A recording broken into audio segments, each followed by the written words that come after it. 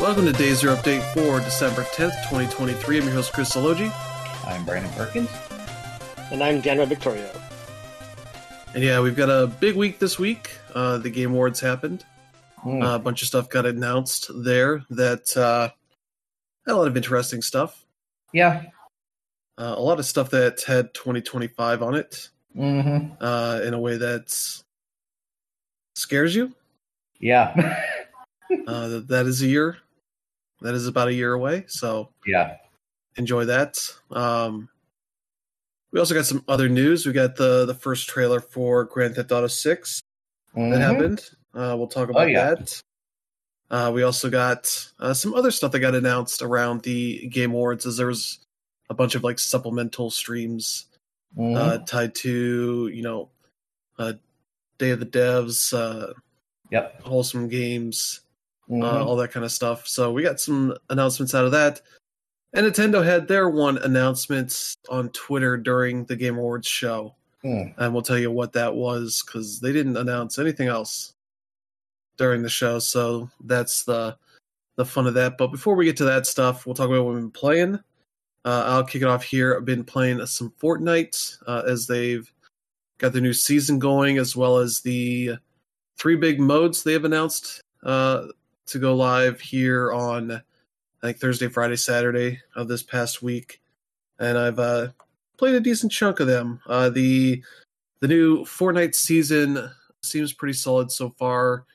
The big thing is there's a train that drives around the island, so you can kind of get around that way without maybe arousing suspicion. Who knows? But that's kind of one of the big things there. I think the new licensed character is part of the battle pass is Peter Griffin from Family Guy, who I guess drinks some of the Fortnite Slurp juice, and that makes him buff, so he can fit into any of the like outfit stuff that they have for that he has to adapt to in that game. So there's that, and then Solid Snake will be able to be unlocked a little bit later, about a month or so from now.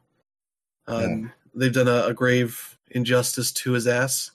It has been nerfed, as people are saying. So there's one issue there. But other than that, the new modes, there's Lego Fortnite, which is a fairly standard sort of survival game. But with many of the characters that you may have in your roster are able to play in it as Lego forms. If you don't, they have some generic versions of Lego characters to put in there to start with. But yeah, you're kind of doing a lot of basic, collecting wood and stones and that kind of stuff to make your early house and first few crafting tables and that kind of stuff. So nothing too complicated. Kind of the thing that does kind of add a little bit to it is that they have caves that you can go into that have a bunch of like skeletons and other creatures in them, as well as I presume more stuff to mine, maybe more valuable stuff. But it's very much one of those kind of survival games where you start off with the basic stuff before you get tools that let you get more advanced stuff, and then kind of keeps unlocking new things to craft and new tables to make more stuff, and kind of escalating kind of unlocks there. So that was pretty solid, though it crashed a few times for me. First time when my first pickaxe, my first regular axe blew up, and it caused the whole game to crash. So that was a hell of a thing. But yeah, that's pretty solid. Let's see, there's Rocket Racing from the devs at Psyonix, sort of making a racing game with a little bit of Rocket League flair to it, but not quite that much of the great controls of Rocket League are in that game. It's a fairly basic racing game with boost pads on some of the tracks that give you a little bit of boost, but you're kind of building up a boost meter that's in 3 chunks. So if you fill it all the way up, you get 3 big boosts out of it. and that you can do by drifting around corners and maybe doing other stuff. The drifting is kind of the main thing that you add to it for that. So, and yeah, I guess they unlock more tracks as you rank up. Based on how you finish, you get ranking points, or it fills up the rank meter. A certain amount of percentage points to it, so it's fine. It's hasn't grabbed me yet. Maybe it will, but it's got its own bugginess to it, as I've had the post game screen sort of tallying up, your progress points for the next rank kind of just bug out and you'll have like an infinite load or something like that. Things like that are kind of annoying. That caused me to just kind of bop out back to the lobby and kind of reload back into it. That kind of stuff. So that's been a little bit annoying there. Then the last one that they just put up yesterday is Fortnite Festival from Harmonix. That is basically them making a form of Rock Band in this game. Obviously, you don't have the instruments to actually play for that. So it's kind of more in line with like your typical kind of Japanese or Korean rhythm game, where you're, at least on the basic controls that it starts with, using left and right on the D-pad and the square and circle on the PlayStation controller for your four columns on the highway that are coming down. And they do have a mechanic for lifting up. That's a weird mechanic. I don't think you have to do it, but I haven't played it enough to know for sure. But I think that was something that's appeared. I've been playing on easy difficulty just to get used to the controls and all that. And that's popped up sometimes. I've not engaged with it, and it still hasn't broken my combo with that. So that seems like that's an okay thing to ignore unless you want to get extra points. But the song selection's not great right now.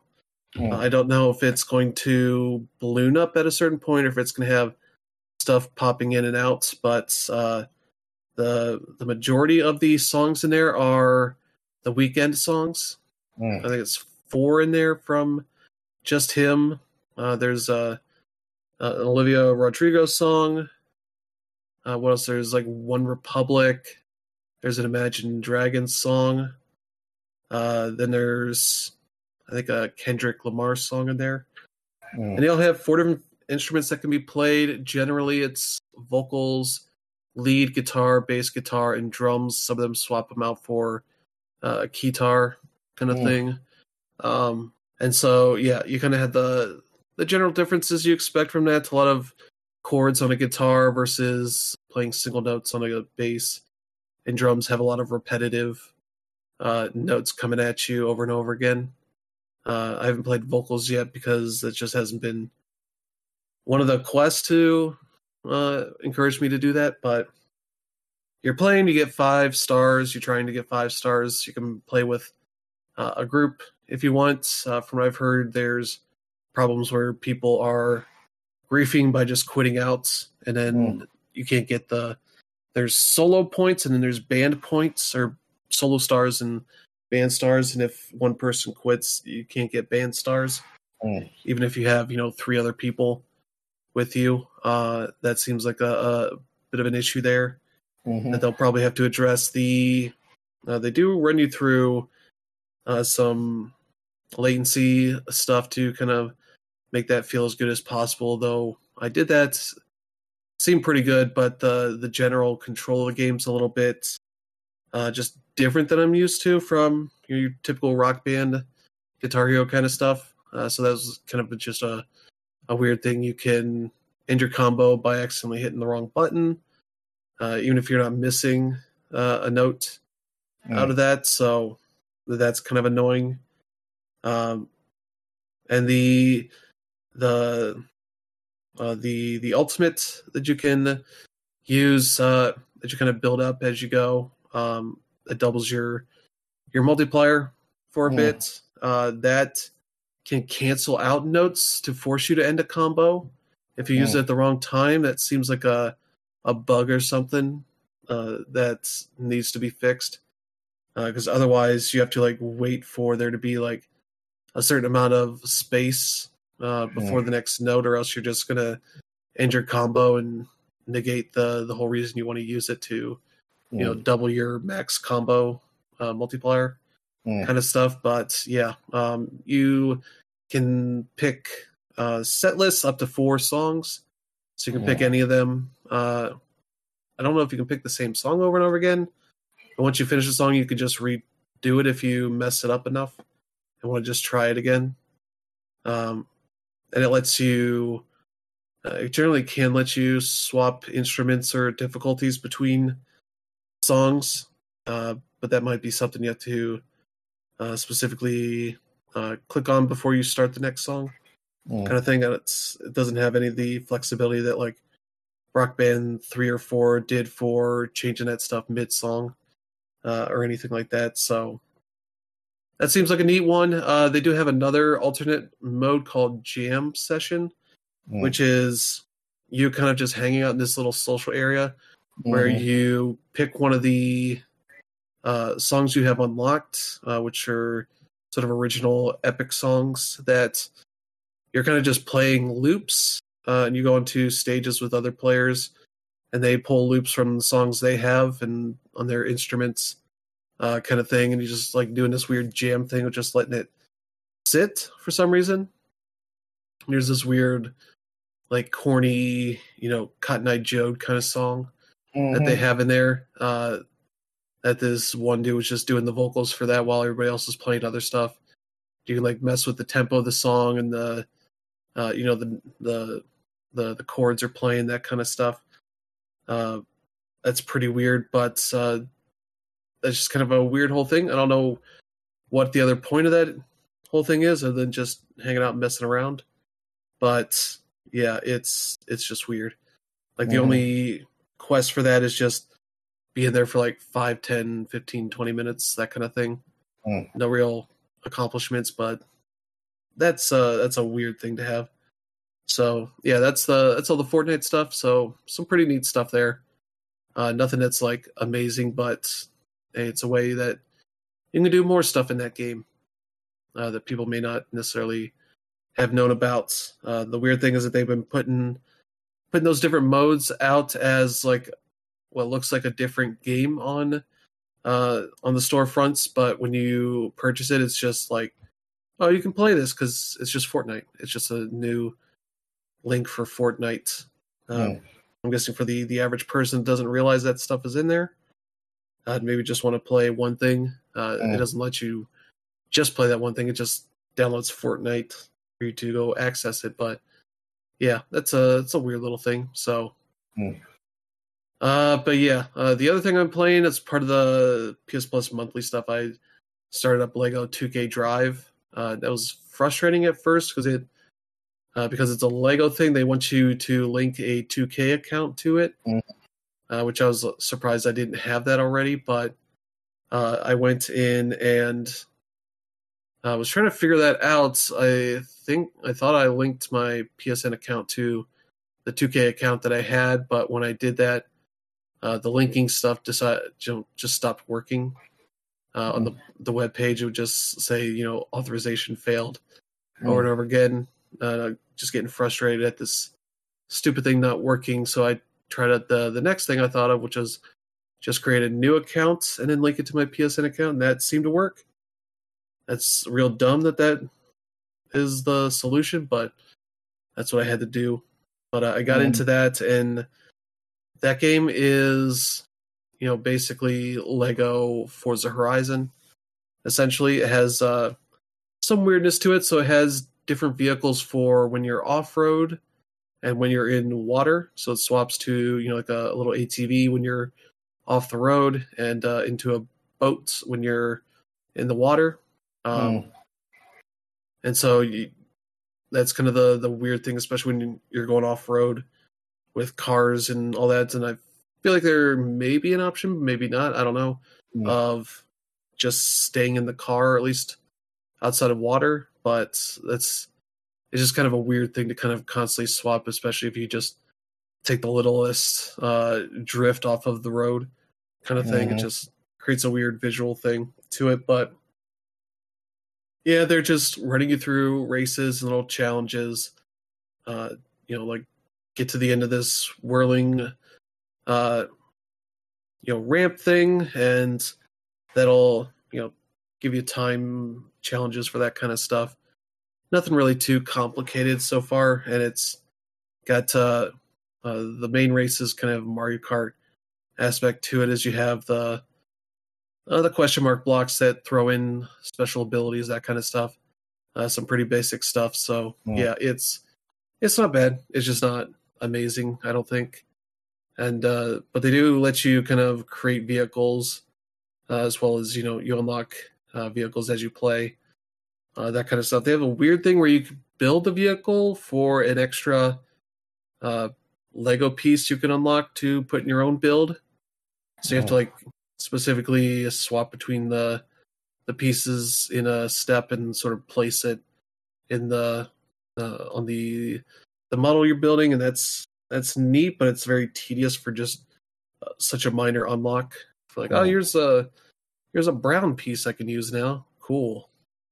That kind of stuff, especially when they pride themselves on having easy ability to change colors of the vehicles and that kind of stuff over the way that stuff works in Forza Horizon. So that's all right. Maybe play a little more, but that's maybe a decent enough chunk of that to play.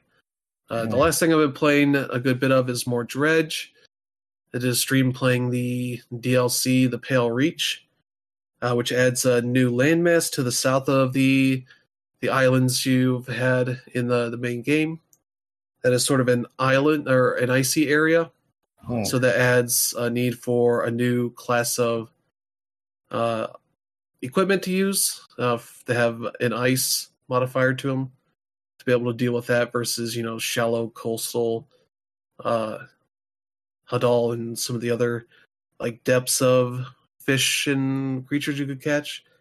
This one adds icy to that, as well as if you're doing the story quest, you get to unlock an icebreaker thing to put on the front of your boat, because you got some chunks of ice blocking off certain passages. So that's a way to break that stuff. And I forget what you get nets and rods that can deal with icy fish for that. So there's a new class of fish to unlock in that game, as well as a new creature that is if you merged a narwhal and a walrus and made it an evil monster that can chase you around this area. So you have to be very careful when you're going around. And if you have enough fish, there's an area where you can plop a bunch of it down to fill up this square, and that'll feed the narwhal, as they call it, and he'll screw off for a while. I think about a full day for that. So that's a neat area. It's not too long. It took me about 2 hours in a stream to beat the main quest, but there are trophies for unlocking all the fish and getting some of the other secret stuff that's in there. So still a bit more to it, but pretty good for the $6 that DLC costs if you want some more Dredge. So that's been pretty much it for me. So Brandon, what have you been doing? Well, I finally bit the bullet and I went and bought a copy of Super Mario RPG for my Switch. Well, I downloaded it instead of getting a hard copy. And I got to tell you, the moment that game started up, and it was like I was back in second grade playing this game again, because this game holds a special place in my heart for the fact that it was the first RPG I not only played and understood, but also the first one I actually finished. One of the things you got to remember about RPGs, especially for newcomers, is they can be a very esoteric sort of genre for people who are just starting out with them.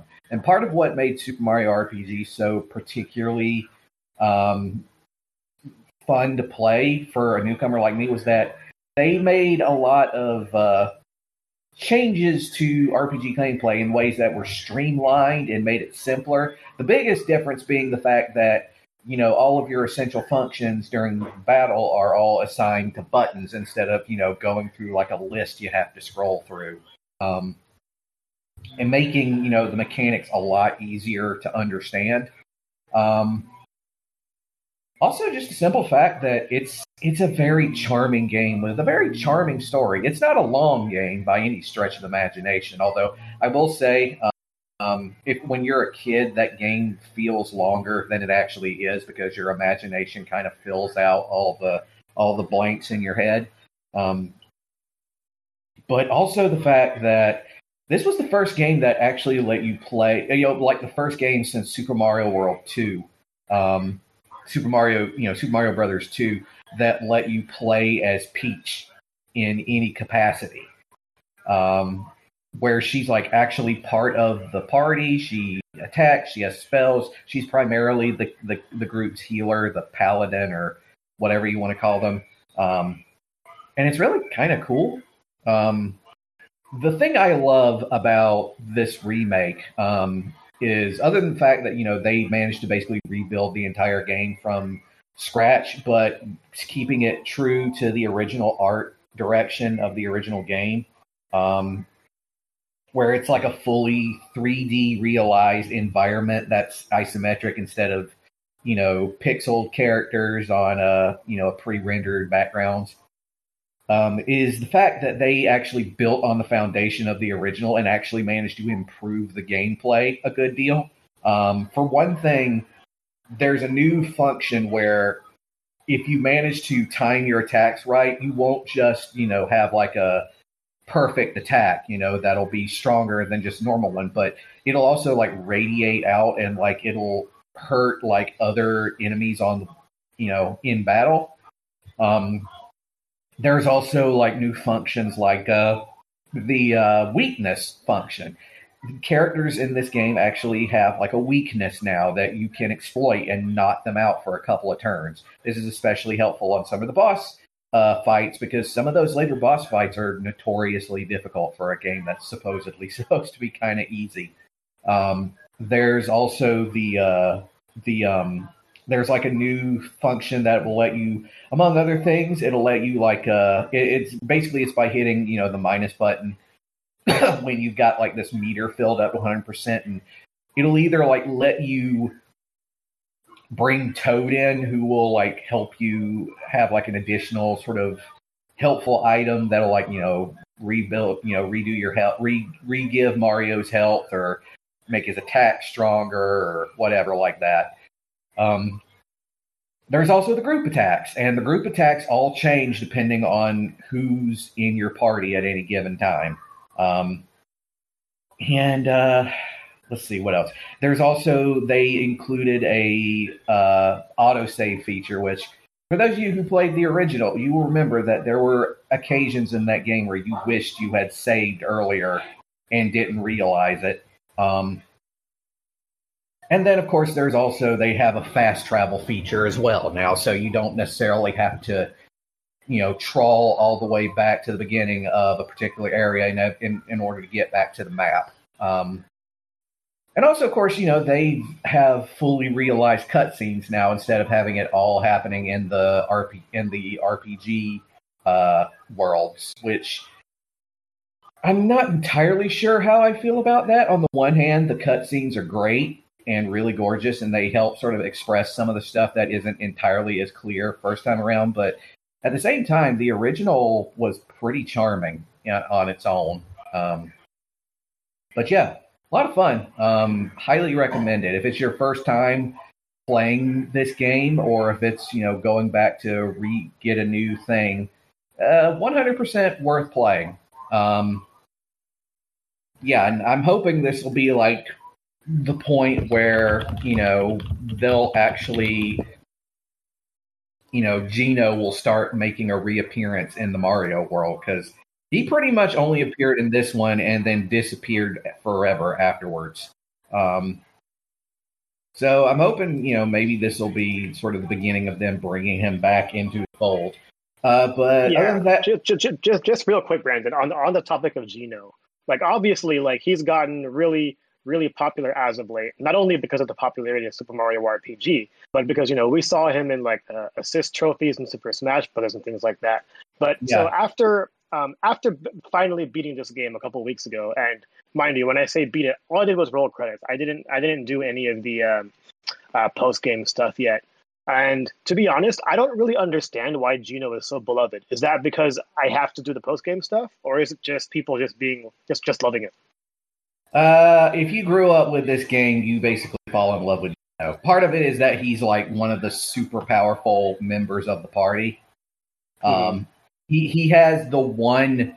He's the one character with the one attack in the game that if you time it just right, you can get 9,999 hit points Oh out of wow. it. Yeah, Okay. Gotcha. can't do it to bosses, but you can do it to Yeah.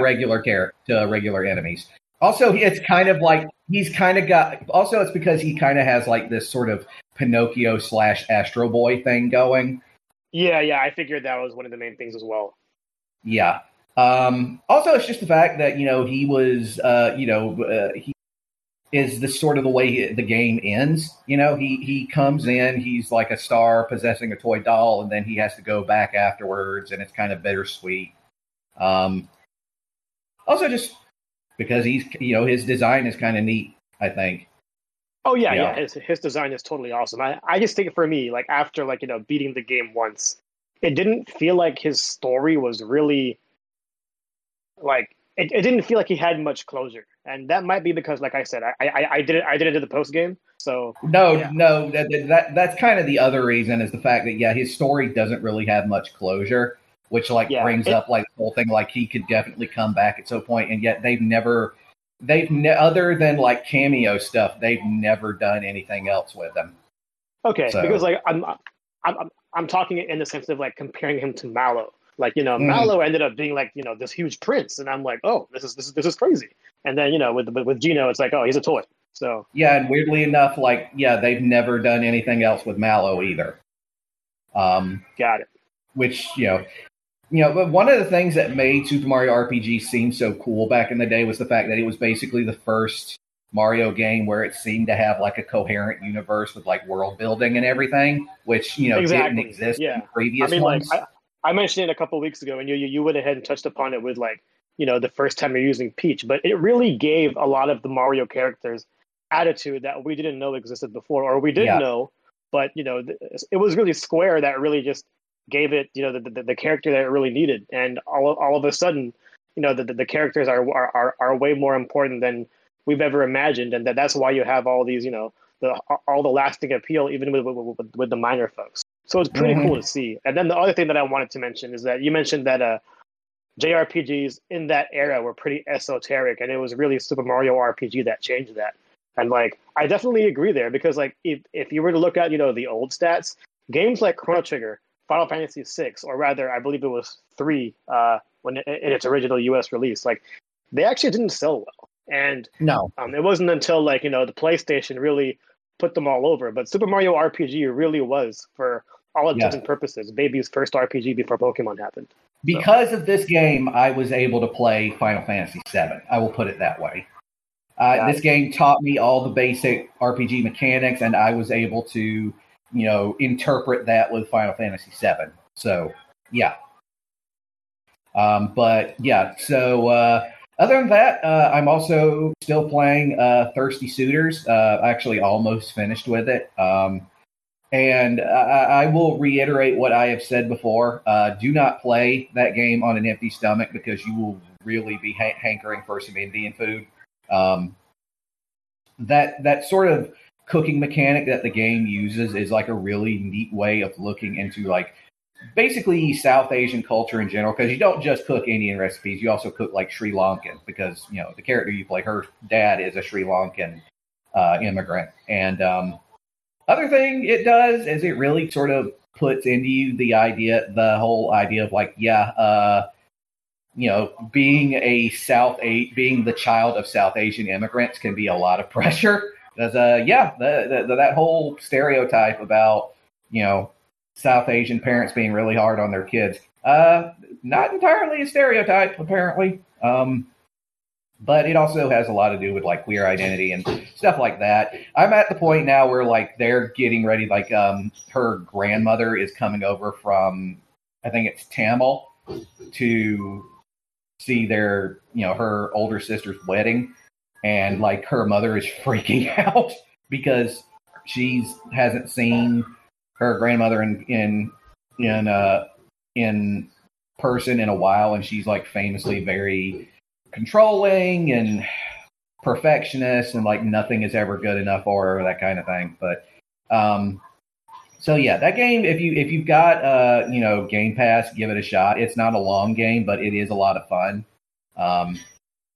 And the other game I'm playing, kind of a dark horse here, but definitely one I would recommend. It's called Gadget: Past is Future. And this game has a weird bit of piece in gaming history. What it basically is it's on the surface, it's like a point and click type game like Myst, but it's much more linear and has a fixed ending, so it's more like a visual novel that you heavily interact with, more of an adventure game. Think like something Hideo Kojima would have made back when he was, working on the Saturn. Something like that. But basically the story is you're this guy who is like an agent for a government in this vaguely Eastern European type country that's run by this dictator, and you're essentially trying to get involved. You're working for like, I guess like their secret police or whatever, and you're essentially a spy. And what you're trying to do is you have been assigned by this country's government to interview the members of these 7 individuals who have discovered a type of technology that allows them to. It's kind of hard to describe, but essentially it allows them to control some form of mind control. Because they were essentially assigned to create a mind control device, but as they were doing it, they spotted a comet that was approaching Earth along with what looked like an enormous spaceship shortly behind it. And so they ended up hacking into the machine and use it so that it would obey the will instead of the dictator, Paolo Orlovsky. It obeys the will of the guy who was the head of this research team. His name was Horse Lover Frost. And so what you're doing is most of the game is you going through these interconnected train stations. The trains are like a big part of this game's imagery. There's going into trains, exploring train cars, exploring the stations, going from one train to another. And you're essentially having conversations with these various people, all of them who were involved in some way or other with this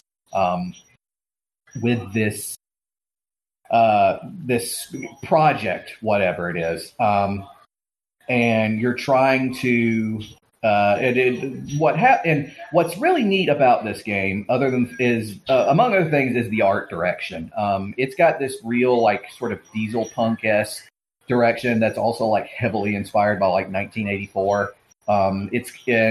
Then the character models, because this game was like made back, I think the original was released in 1993, and then there was a remake that came out in 98, which is the version I'm playing.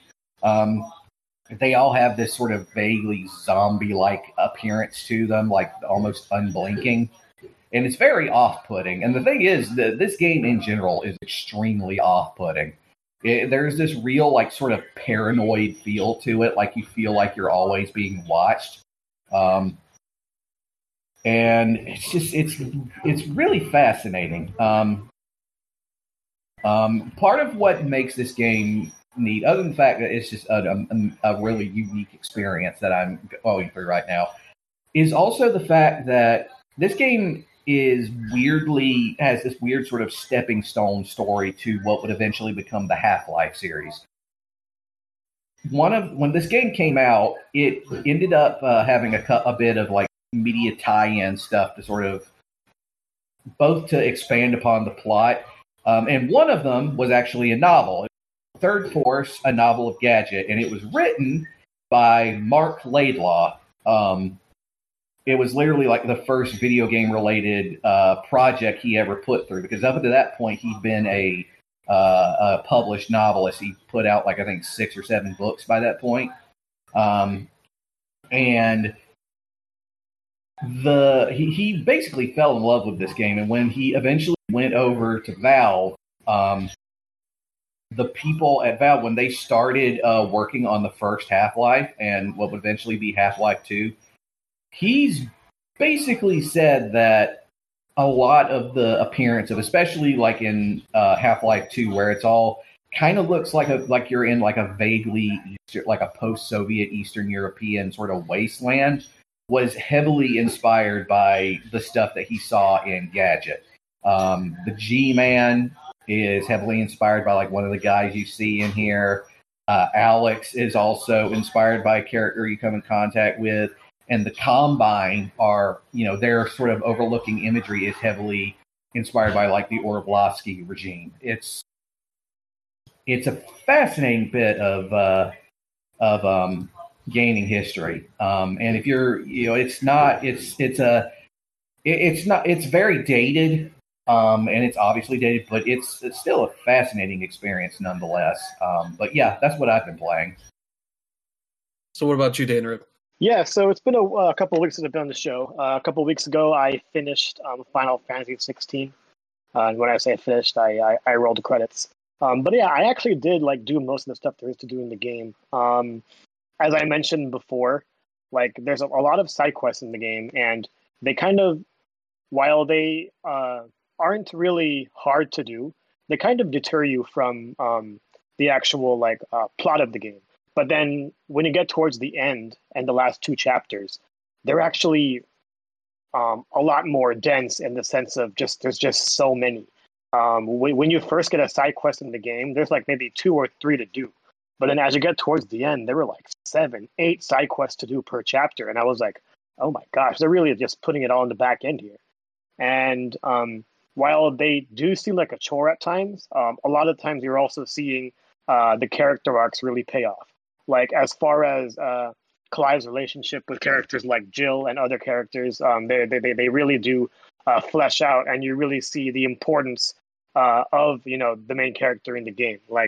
Final Fantasy 16 is definitely going to draw a lot of comparisons to Game of Thrones, and the character of Clive is also going to draw comparisons to Jon Snow, just because of the way he's estranged with his family and things like that. So, especially going to the Game Awards and seeing all the hype for Ben Starr was really, really easy to cheer for. But yeah, the end of the game was great. It's interesting seeing Clive use all the powers that he's gotten to get to the end. And I beat it at just the right time because, as we'll talk about later, there was some DLC that dropped that I haven't played that yet. So I hope to get into that soon.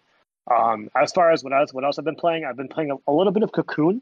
But I've only played about 20 minutes of it, so I don't really have much to say about it other than the fact that the art style is pretty cool for an isometric puzzler, and the puzzles, they just start. There's really no way for you to learn them other than just playing, and I really like that aspect of it. It's not one of those games where you can just know what to do immediately. You really have to just explore and know what you can do, and then go from there. And it's really shaping up to be something cool. I was a little disappointed to see that Black Friday didn't have as many sales as I wanted, and then the Game Awards sales didn't really impact me either, because I really wanted to play games like Mortal Kombat 1 or Baldur's Gate, but the sales weren't there. And they were there for Mortal Kombat 1, but not to my liking. And then games like Baldur's Gate, Alan Wake 2, we didn't see, which is sort of unfortunate, because normally at this time we see them be a little bit more aggressive. But I guess it is what it is with gaming these days. But as far as what I've been playing, that's been it. I was at the Game Awards in person, but I'll go ahead and save it for that story when we get there. All right, so yeah, let's get to some news here. First up, the Nintendo news at the Game Awards was not actually at the Game Awards. They announced it on their Twitter account that they have 3 new games for the Nintendo Switch Online Plus Expansion Pack and 64 app. 3 new games: 1080 Snowboarding, Harvest Moon 64, and Jet Force Gemini. We knew Jet Force Gemini was coming to the app, but not the other two. So yeah, people got a nice little surprise there for that. So yeah, something to check out for your N64 app. And then let's see what else here. Oh yeah, Atari updated the Atari 50, the anniversary collection that came out a year and change ago. They added 12 new games to this, few actual games, some homebrew, fan-made sort of sequel stuff, and a prototype of a game that was thought to be lost. Here, they added Adventure 2, which is a homebrew game that's, evolves things a little bit for that original game. For a sequel, there's Bowling, which is a very basic bowling game for that. So there's that. There's Double Dunk, a basketball game. Maze Craze, which I believe is just a maze game you're just walking through kind of thing. There's Miniature Golf, a little miniature golf thing for, what the Atari could, or devs with the Atari could do at that point. Moto Rodeo, which I believe is like a rodeo game with cars. I forget what that one was. They posted some emoji hints at some of the stuff they were doing. I think that was the one that had cars and horses on it. So there's that. Prototypes for Aquaventure, which is a follow-up to, I forget what the game was, but that's I think a more action adventure kind of game. Save Mary, which I'm not 100% sure what that one is. Let's see. Just gonna check real quick. Okay, yeah, it's a game where there's a person hanging out in like a lake that's stranded, and you're dropping, I think, like materials or something to allow them to get out. Trying to flood them out. So there's that. Super Football 2600. Yeah, that's a football game.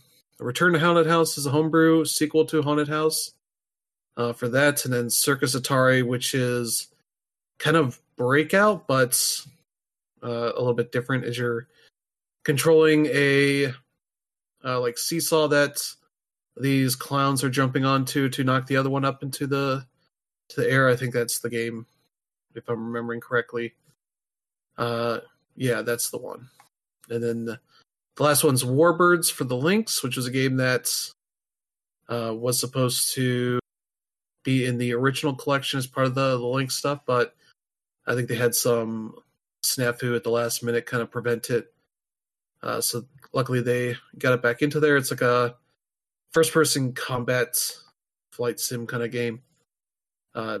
Pretty neat to get something like that onto a Lynx, but probably not a great game. But yeah, they're planning to add more stuff in the future, but that'll be interesting to see what else kind of stuff they add into there. But that's cool. That's up. That update's up now, so you can check out more of those games for that. So yeah, there you go.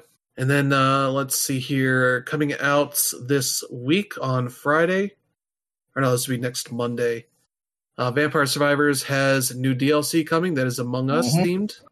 Of course. Called Emergency Meeting. Because those little astronaut bastards will show. Yeah, and Vampire Survivors, Punkle loves to add weird stuff to their game. Oh, yeah. Let's see, they had 9 new characters, sort of a bunch of different crewmates, also a horse. So I guess that's a character in Among Us at some point. Yeah. So that's a thing. 15 new weapons, a new stage. Mm-hmm. Yeah, a replica of the scientific base on Polis. Mm-hmm. So that's got weird stuff happening on it, as well as some new music. So that'll be on sale here next Monday. Let's see, for Xbox and PC, Switch, and I think mobile are going to be a little bit later for that. So people on those platforms will have to wait a little bit. Mm-hmm. And I believe they added a recent update. They added like a story mode to the game, a campaign to the game that probably isn't what you would expect out of it, but Mm-hmm. I've heard some decent stuff about that. So yeah, there you go for that. Mm-hmm. This got announced in one of the showcases around the Game Awards. Mm-hmm. If you remember Open Roads, the new game that, what was it, Fulbright was working on, that was announced a few years ago, Mm-hmm. has been kind of a not great state. They kind of restarted at a certain point, and then had to deal with Steve Gaynor, the co-founder of Fulbright, as he was accused of cultivating a hostile work environment, and have to step back from that role as a creative lead on the game to work as more, I don't know, separate from everybody else. Okay, yeah, this game got fully pulled from Fulbright, so a small team of developers working at Annapurna Interactive, going by the name now of Open Roads team, has finally finished the game, or almost finished the game. They announced a date of February 22nd, which I believe is shared by at least one major game that's coming out that month. I don't know why anybody's announcing games for February at this point, especially if you're trying to sell anything, but there you go. That's supposedly going to be out February 22nd, so that's great that they finally got that game done, because it seemed like a very neat game that people were looking forward to, especially with Kerry Russell and Caitlin Dever on the cast of it as the two main leads. Oh yeah. So yeah, that'll be out on consoles and PC. Mm-hmm. PlayStation, Xbox, Switch, PC. So it'll be nice to see that game actually come out.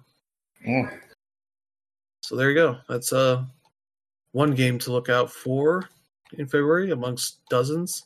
Mm-hmm. But yeah, luckily those games are normally short, so we should have room for it. But yeah.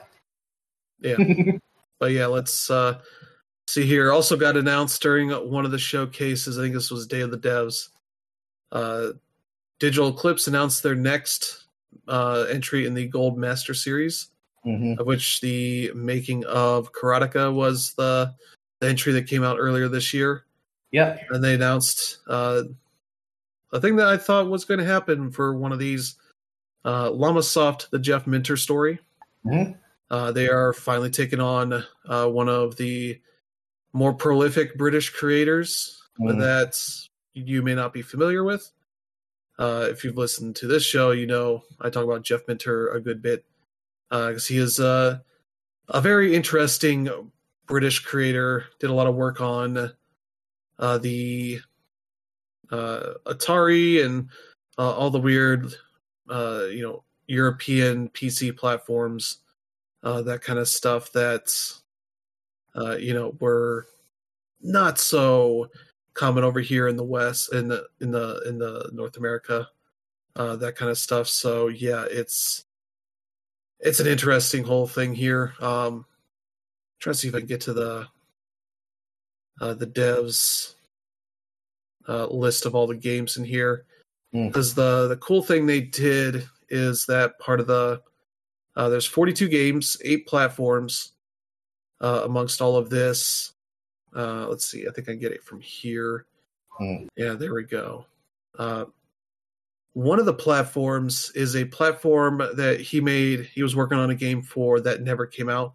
The Konix multi-system, KONIX multi-system. That, from everything I saw of it, the pictures, it looked like a kind of a steering wheel based system. Canceled video game system under development by Konix, a British manufacturer of computer peripherals. Yeah, it was intended to build on the success of the company's range of joysticks as like a wheel that you could use to play games. And yeah, could be configured with a steering wheel, flight yoke, and motorbike handles. So that was kind of a weird project there that Never saw the light of day, but they managed to emulate it for this for amongst a range of games here on the Sinclair ZX81, Commodore VIC-20, Commodore 64, Sinclair Spectrum, Atari 8-bit. That was their first of their PC platforms. The Atari ST, which I think was their next one after that, the Atari Jaguar, which is just Tempest 2000, probably the defining Atari Jaguar game. And the game they're reimagining is Grid Runner. For a new generation, there's a Grid Runner that came out on Steam like 10 years ago that is full Jeff Minter of obnoxious visual stuff shooting all over the screen, that kind of stuff. But this will be more subdued era of Jeff Minter stuff because those platforms could not handle what he does these days. But yeah, a lot of his games of that era were clones of Atari games and such. Games he liked. He was like, oh, hey, I like this Empire Strikes Back game. Turns it into Attack of the Mutant Camels. Turns the AT-ATs into camels. That's how he gets around it. That kind of stuff. Makes a lot of games inspired by other stuff. You'll definitely see that in a lot of these games. That makes for some fun and wild stuff, and just has a visual style to him that you didn't see very often at that time. So yeah, there you go. They'll have all the story stuff, all the interviews and videos and extra materials and all that kind of stuff. So that should be a lot of fun playing a lot of these games. So yeah, that's gonna be a fun time. So looking forward to that. They don't have a date on this. It's probably sometime early next year, I'm guessing, but we'll see. It should be on everything, all the consoles and PC. So yeah, there you go. Lumasoft, the Jeff Minter story. And then the last news story here we have before we start going to the Game Awards is the Grand Theft Auto 6 trailer got leaked first before they just put it out. Like a crummy version of it got out there of somebody like filming a screen with the trailer playing on it. That's went up early, and then they just said like, all right, whatever, we'll just put it up Monday. A day early, so I ended up watching it the next day because I was working all day. On Monday, so I was just like, whatever. It was very much a Grand Theft Auto trailer. A lot of weird stuff happening in it. Just constant cuts of different bits to encourage people to skim through it and see what they can find, which include just a lot of like random like Instagram or TikTok style videos of weird stuff happening in Florida, because it seems like that's a lot of the humor is like, oh man, have you heard about the Florida man stuff? I mean the game is turning so it's definitely supposed to be South Florida, and I watched the trailer. I was like, yep, that's definitely South Florida. Like they barely had to do any kind of exaggeration or anything to it. It's straight up South Florida. Very much doing the thing that we all expected with the Vice City setting, just being like, man, Florida man, right? Yeah, dude, Florida. Yeah. I mean, like the cool thing about that is like, obviously, Florida in and of itself is a meme. So the fact that you have a whole bunch of Grand Theft Auto stuff going on here, like, it's very Rockstar, it's very Grand Theft Auto, but at the same time, it's stereotypically very Florida. So it totally works on brand here, and it's hilarious that it's going about it that way. And like when I watch the trailer, it is very much GTA, but it's also a series that I like it for what it is. It's not one that I totally like go crazy for. Like I enjoy the Grand Theft Auto games, but I haven't beaten a single one. And part of it is because there's just so much to do, and it's really overwhelming.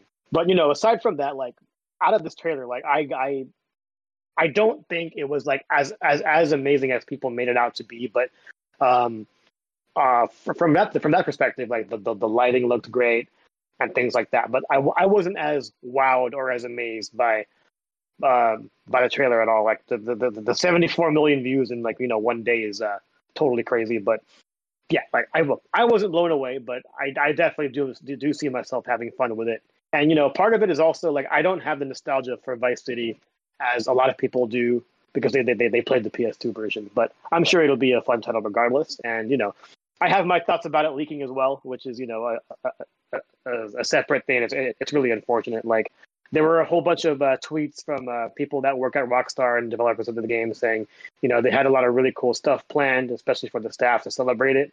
And yeah, it's really like crappy that they don't get to do that. And I feel for them. Yeah. Sucks for the devs, but it's not going to affect the game at all in any way. It'll still do just fine. You don't have to feel bad for the corporation behind all this because it doesn't affect any of the early narrative for that game at this point. But yeah, watching this, I was just kind of hoping to, see something interesting, and it just kind of felt like a lot of very basic Florida jokes kind of stuff that is fine, but this is also just a very quick teaser of things to expect out of this game. Yeah, because remember, this game isn't coming out until 2025. So yeah, so you're gonna have a ways to go for that. Also, as far as like the plot is concerned, we're basically like he'd already known from like the leaks that this was going to be a kind of Bonnie and Clyde type deal, where you're playing Lucia and her boyfriend, and that was cool. Because we've never played a female protagonist in GTA before, and of course all the usual suspects lost their damn minds. Yeah, because they're clout chasers and they have to. Yeah, and it's a thing where it's not going to affect anything because you've been able to play GTA Online with a female character forever. Yeah. It's like, no, you didn't lose your minds on that. But yeah, it's going to be interesting. We're just at a point where we just don't know much about this game still. Because all we're seeing here is random like social media stuff, a few brief, shots of beaches and such, things going on in the city. And you get a little bit of the characters just hanging out in the hotel room. That's just like, okay, sure. But still don't know like what gameplay stuff is gonna evolve or change with this game. We'll have to see, but yeah, there you go. We got at least a year and a half to wait on this at this point.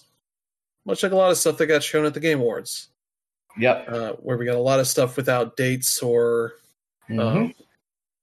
even a season that they'll release in a year. Yep. Just a lot of just 2024, 2025. So we'll work our way through this list. I have a few things that I did not put on here that just didn't. They were just like, here's a trailer for thing that didn't introduce anything new. So if you don't hear anything like that, that's fine. But yeah, we'll start in. They had the pre-show. The weird thing is that the Twitch stream for this did not start on time. It started like 10 minutes later, so like a good bit through the pre-show stuff that they had. So that was a little bit weird. And the stream itself was at 720p instead of the usual 1080p. So it didn't look particularly great for showcasing the things that these games would like to, make it obvious what, how and why they look good. But yeah, we'll start here. There's a remake of Brothers: A Tale of Two Sons in Unreal Engine 5. Yeah. That's out in February. Yep. On the 28th, right before Final Fantasy VII Rebirth. So good luck with that. I also don't know that this is a remake we really needed.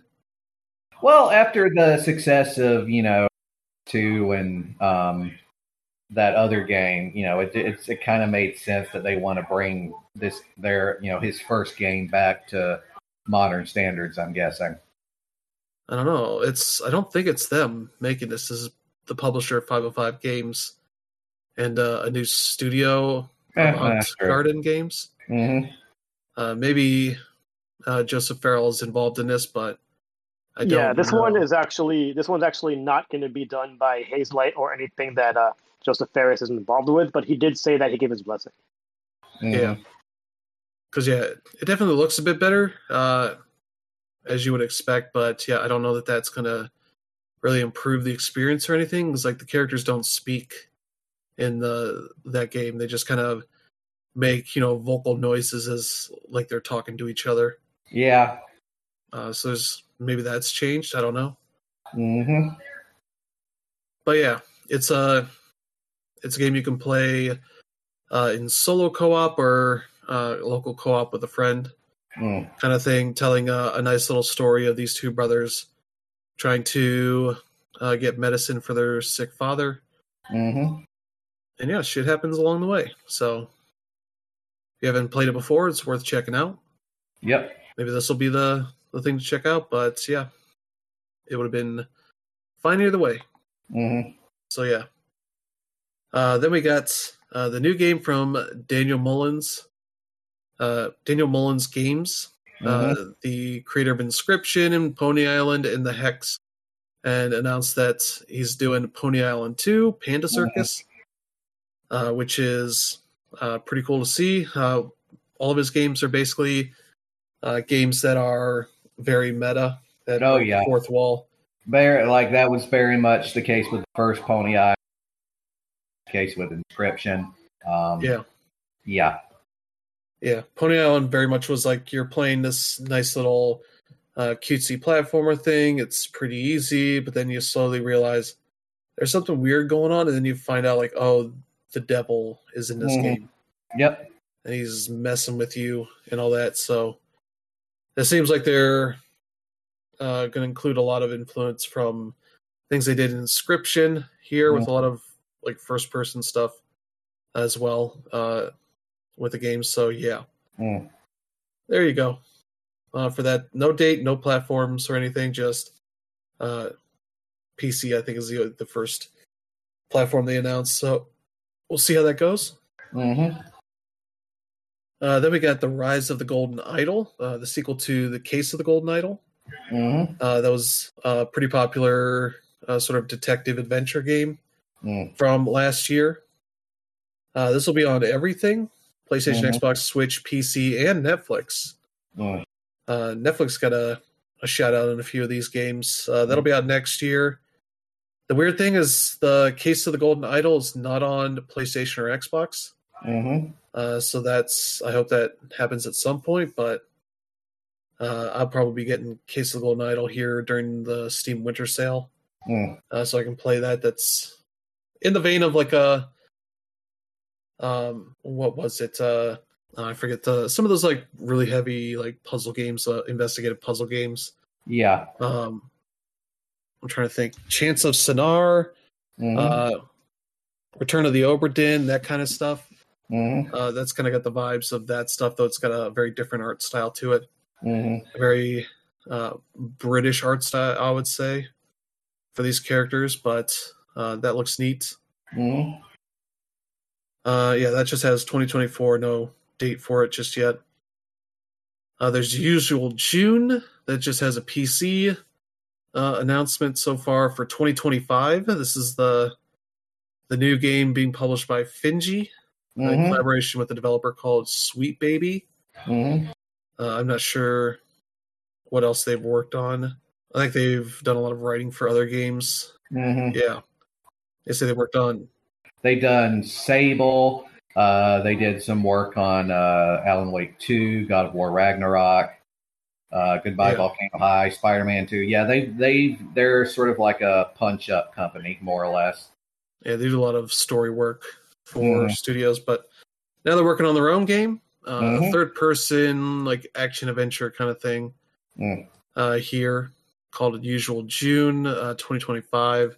Yeah, it's like you're on a summer break, doing like odd jobs and hanging out with friends and all that kind of stuff, and then some weird stuff starts happening that you need to deal with. So that looks pretty interesting.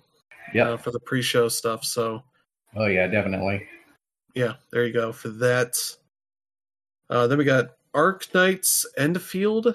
That is a PC mobile game that they announced a PS5 version with this. They'll have a technical test on January 11th that you can sign up for if you want. Probably be out next year, I'm assuming. Yeah. Later on, but that looked all right. That very much had the vibes of the Hoyoverse stuff, of like a nice looking world, and then there's an anime girl for some reason doing stuff, and so yeah, there you go on that. Let's see. Then we got the first sort of big game from the Odd Gentleman in a while. They've been quiet for a bit here. Yeah. Because they worked on the Misadventures of Pee-wee Winterbottom back in the day. Yep. But haven't really worked on anything major since then. Well, they did that King's Quest game. Yeah, that was like shortly after the Pee-wee Winterbottom stuff. But yeah, like outside of that, they haven't really had anything major. It's just been some odds and ends stuff. But so I see them back. They're working on a new game called Harmonium the Musical, which is like a musical game featuring a deaf main character, maybe multiple deaf characters in it as well. It looks really neat. Characters are using sign language throughout, that kind of stuff, and they're making a very kind of accessible game here for this, as they're working with a number of people that are helping them get this done right with the sign language stuff. So that looks really cool. That has no date. Just it'll be on Xbox and Netflix, especially on Game Pass. So that's the only platforms for it at the moment. So Xbox and PC and mobile through Netflix's app. So that looked really cool. And then let's see. Yeah, we have a few more here before the pre-show stuff was done.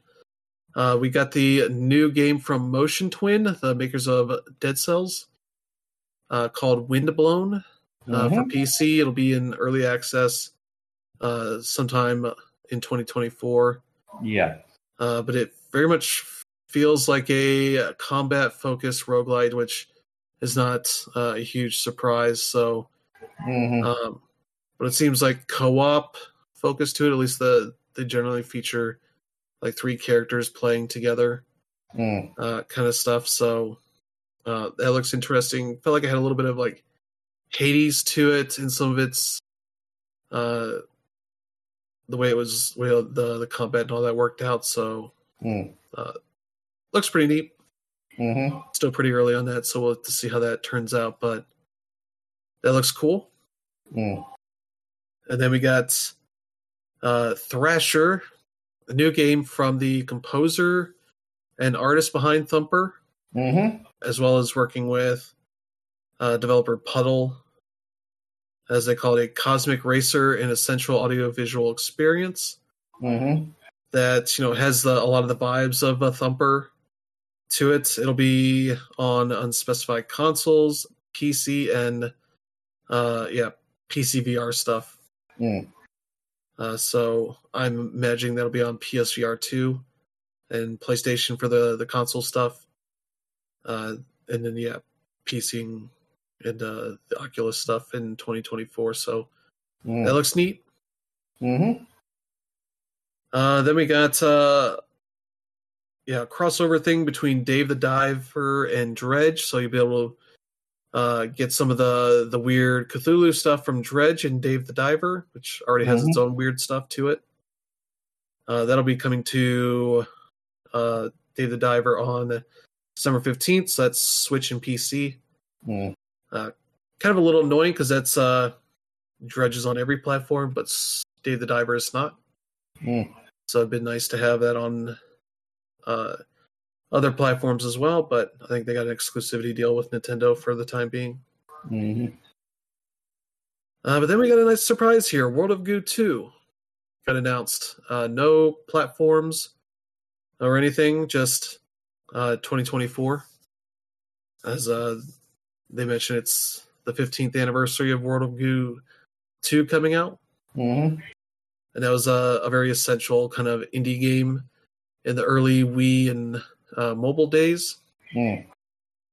As you got the kind of a simplistic kind of bridge builder of sorts with these goo creatures kind of attaching to each other in that kind of way. Yeah.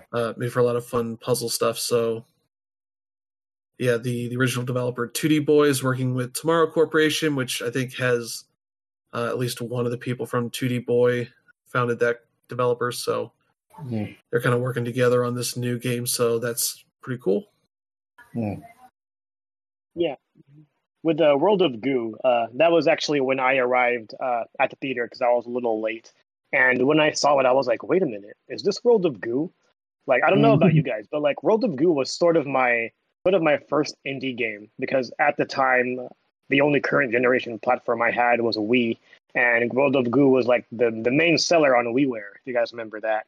And yeah, the game was a whole lot of fun. So just seeing it back in this way in HD was like totally awesome. And I'm really, really looking forward to this game. Yeah, it was a nice surprise. Then we got Metaphor Refantasio. Not really much new about this unless you just weren't paying attention to it because they did a little credits of showing you like, oh, there's a bunch of Persona key talent working on this game, which is like, yeah, this is kind of the game that's a lot of the Persona people are working on here for a bit before they move over to Persona 6. Oh, yeah. And yeah, they gave a release time frame of fall 2024. So that'll be coming out late next year. So yeah, that's kind of really all there is for that one. Yeah. This one was pretty significant, you know, aside from the fact that it's Atlas, but I think this was one of the few things where they showed like sort of a specific time in 2024, mainly the fall. I can't think of anything that was, or any other late 2024 game that said it would be there. You know, there were a lot of Februarys, there were a lot of first and second quarter of 2024, but yeah, that was pretty significant for me. And yeah, it was a pre-show announcement. So, you know, for the second year in a row, a pre-show announcement was like one of my favorite things there. And yeah, granted, nothing was really announced, but this game is really shaping up to be something special. It looks really nice. Like, if you were to compare this to like anything shown there, it definitely has its own look, and I'm really excited for this one. Yeah. So yeah, that ends the pre-show stuff as they kind of go into the show itself, where we get our first announcement has Matthew McConaughey in it, talking about the that he's working on his first game, part of this game that's called Exodus. Then they show the trailer that I don't know that he was in that trailer, or not obviously. Maybe he's doing a good voice that isn't just his, you know, Texas accent voice. I don't know, but and also Jeff, after it showed, was like, oh yeah, it's got shades of Mass Effect, and I was like, what the fuck was like Mass Effect about this besides the space? Well, it's because that there's a dude from BioWare working on this. Yeah, but nothing about the trailer screamed Mass Effect to me. Well, of course it doesn't, because that's a BioWare property. Yeah. It also has Wizards of the Coast publishing it. Which is like that 50-50, because the last game they put out was Dark Alliance, and yeah. I don't know that they published that. I think it was one of the Embracer Group companies. So it's kind of the first, I think, like big game that they're publishing, especially with a studio founded by former BioWare devs, led by James Olin. So, but they also have a number of people from like Naughty Dog and 343 and other big studios. So they got some talent there. Yeah. And that looks interesting. There's also the story part of it that I didn't understand from that trailer, because it looked like the dude was sacrificing himself to save the girl, but then he survives in the wormhole, and it's like way in the future. Yeah, because a big part of the game's plot revolves around like time dilation. Yeah. Because the thing about traveling at the speed of light is that it often means that the regular time still goes on as it does, but because you're out in space, it time works differently. So yeah, it looks like it could be interesting, but I don't think any gameplay in the trailer really. No, it's pretty much all cutscene, but yeah, and that has no dates on it or anything, just PS5, Xbox Series X and S, and PC, which is kind of the theme of the show, is that there wasn't much Switch stuff at the show. No, that's kind of typical for Nintendo, isn't it? Well, that nobody's at least announcing stuff here is specifically making anything for the Switch. Yeah, which led to the Switch 2 trending on Twitter. Yeah, so like, oh yeah, this all these games are definitely going to be on Switch 2. Yeah, I mean, like, we're going sort of off topic here, but like one of the reasons why people really thought there'd be something Switch involved in the Game Awards was because for a little bit their social media did not have a profile photo. That really doesn't really mean much, but obviously with nothing happening, that was a thing. And then, as far as the argument of like Nintendo not really doing anything at the Game Awards, like they have done things that made some waves. Obviously, they made the Joker DLC back when Smash came out, and then it became like dumb stuff like Tropical Freeze being announced for the Switch with like Funky Kong mode, and like it's always something memeable. But the fact that nothing happened at all, you didn't even see like the Switch logo and the whole Snap thing except for the one family commercial, which obviously happened with the Family Award, but. All they did here was pick up a few awards, but not actually announce anything. And obviously that's because, we have a new platform coming out. We just don't want to talk about it yet. Yeah.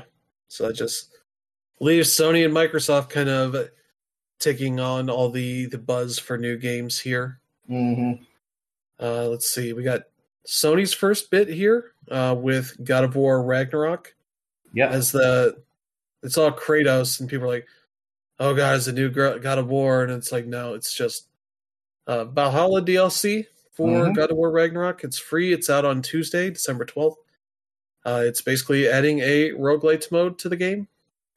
A bunch of combat stuff that will also feature monsters from the original games, which they featured a big classic Cyclops that's from one of those games. So that looks pretty cool.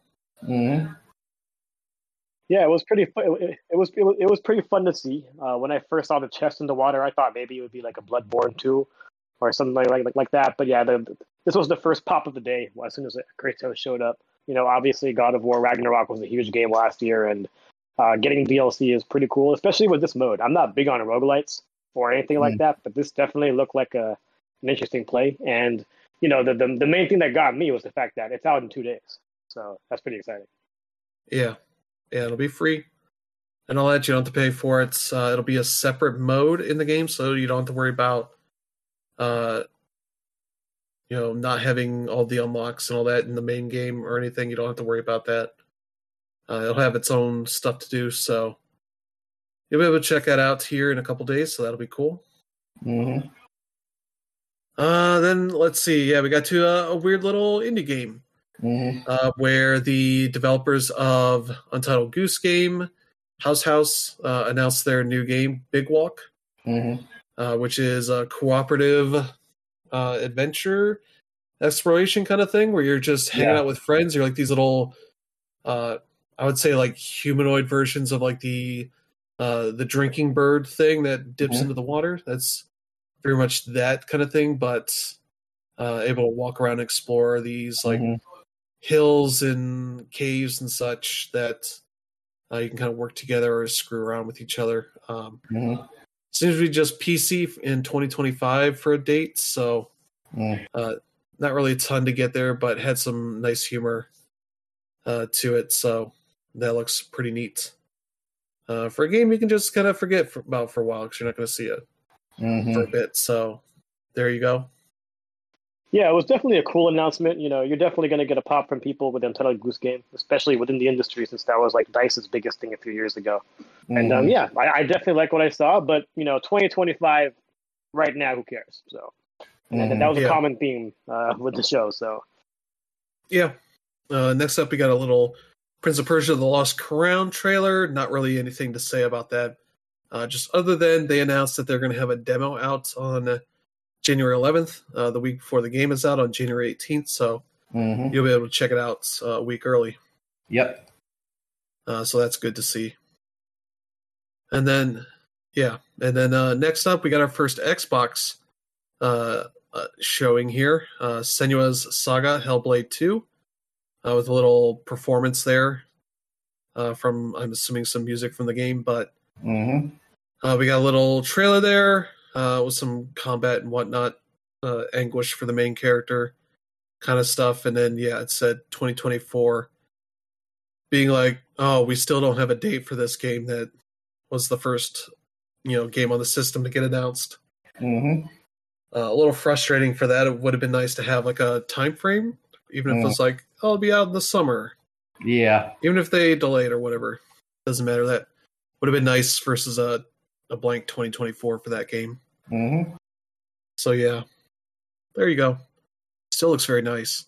Senua's having a very fun time in this game.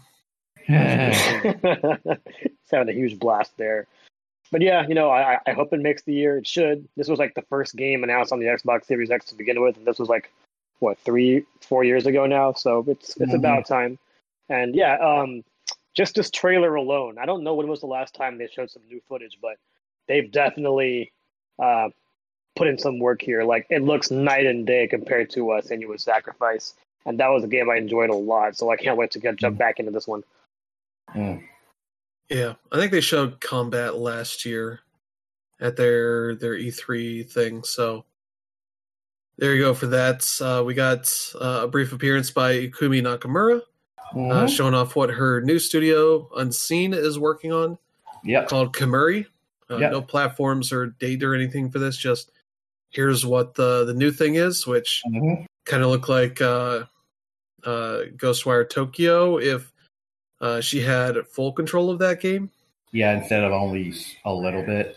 Yeah, so it has very much a lot of like ghost creatures and such you're dealing with, as well as a lot of platforming and parkour stuff that your character seems to be able to do. So a lot of fun stuff there. So yeah, that looks pretty neat. Yeah. Just seems like it's going to be a ways off since they didn't even announce any sort of, expected release time frame. So that wasn't too surprising. Yeah. For that. So let's see. Next up here, we got the new game from Moon Studios, being published by Private Division. No Rest for the Wicked for PS5, Xbox Series X and S, and PC. It'll be out in early access on PC in Q1 2024. This is kind of a combat roguelite kind of thing. And that was kind of a game where I was like, oh, these guys, screw them. Because if you don't remember, the devs had a big controversy that's potentially led to them not working with Microsoft anymore. Yep. Because the founders of the studio were just saying a lot of shitty things to the other people on the team. Anti-Semitic, sexist, racist, that kind of stuff. Yeah. In a way that was like, oh, these people suck. Oh, yeah. Maybe not want to bother with them anymore. And now they're putting out a game called No Rest for the Wicked, which seems oddly ironic for what the studio has going on. So I'm curious, like, if those people are still there or if they've had a shakeup or whatnot, because I don't know that we've seen anything about that. But yeah, that was kind of the first big, like, oof announcement of the show. So yeah, there you go for that one. Yeah. Not going to lie, I totally forgot about that. Really unfortunate. But for what it's worth, the game does look interesting. So that was one of my highlights here. Mm-hmm. Yeah, luckily that's a genre that there's plenty of other games you want to play if you want to do that. So you don't have to be married to this one game. Mm-hmm. But it was definitely easy seeing the early shots of the trailer. I was like, oh, this kind of looks like Ori a bit. And yep, that's what it was. Mm-hmm. But next up here, Sega. They announced the initial batch of games coming out of their Super Games project that we heard about a while ago that was supposedly going to have some mix of like Crazy Taxi and Jet Set Radio stuff in it and some other classic IPs, which people thought was going to be like a Fortnite type of thing or something. And it ended up, no, it's their new initiative of bringing back a bunch of properties they haven't really touched in like 15 to 20 years. As they basically announced new games in the Crazy Taxi franchise, Golden Axe, Jet Set Radio, Shinobi, and Streets of Rage. That's pretty cool of them for some of this stuff, at least. The Golden Axe one looks the most iffy-ish because that's not a property that translates super well to 3D. At least not the ways they've done it. Yeah. Obviously, the fantasy stuff has worked well in 3D, and like, God of War games and various other types of franchises out there. But Sega's never had a good job with that. Crazy Taxi looks like it's more co-op focused. Yeah. Because they had multiple taxis going around. For whatever reason, Jet Set Radio looks really nice in its art style. Seems from the screenshots they have here, it looks less cel shaded to it. So I don't know if that's just the particular shots, but that looks weird. Shinobi looks neat. That's got very much like a Mark of the Ninja kind of 2D animation style to it. That could be really cool. Yeah. Streets of Rage, we've seen Streets of Rage 4. I would assume they hired that team to make a new one. Maybe they didn't. I don't know. We don't really have much in the way of details on who's making these games. Just Sega's making them. Yeah. We'll probably find out. No dates, platforms, anything tied to this. So we'll probably find out more about that stuff at a later date. Yeah. Yeah. So one of my gripes with the Game Awards, for me, is the fact that you can't even really tell when it's commercial time, just because like the Super Bowl, a lot of the quote unquote ads or commercials are going to look like games, and that was a common theme with things like the truth ads and things like that. And this Sega trailer really looked like a commercial to me, and I was like, I didn't know what to believe or what I saw. But then when it ended up being an announcement of this new initiative where they're going to bring back new IP, I was like, oh, this is dope. I love Crazy Taxi, I love Shinobi, I love Streets of Rage. So I'm definitely looking forward to this. I do think this could have been done, a little bit better, or maybe on another day. But yeah, it was just confusing, especially being in a theater where you're not really told when's the right time to get out of your seat or things like that. So I just wish this was done better. Yeah. But that was definitely a thing where you could tell probably all the commercials were like things that were already out generally, but they had a few of them that seemed to be for things that weren't out yet. Yeah, I mean, like a lot of the commercials actually show new content, so it's tough to tell from there. Yeah. But let's see here. Yeah, we got an update on Dragon Ball, the new game that was, initially thought of as Budokai Tenkaichi 4, is now called Sparking Zero. Sparking's what that series was called in Japan. They've decided to just use that in the West. And that's the sort of third-person fighting game that after the Budokai series, they moved over to Budokai Tenkaichi, where you'd be kind of behind the back on it to make the fighting a bit more immersive versus a 2D fighter. And yeah, they're kind of going back to that, adding a lot of stuff from Dragon Ball Super to it, with the Super Broly and the Super Saiyan Blue and all that kind of stuff in there. So that looks neat. That's on the PS5, Xbox Series X and S, and PC, and no date on that. So no idea when. Maybe it'll be out next year. Who knows? It seems like they're taking their time with that. So that looks neat.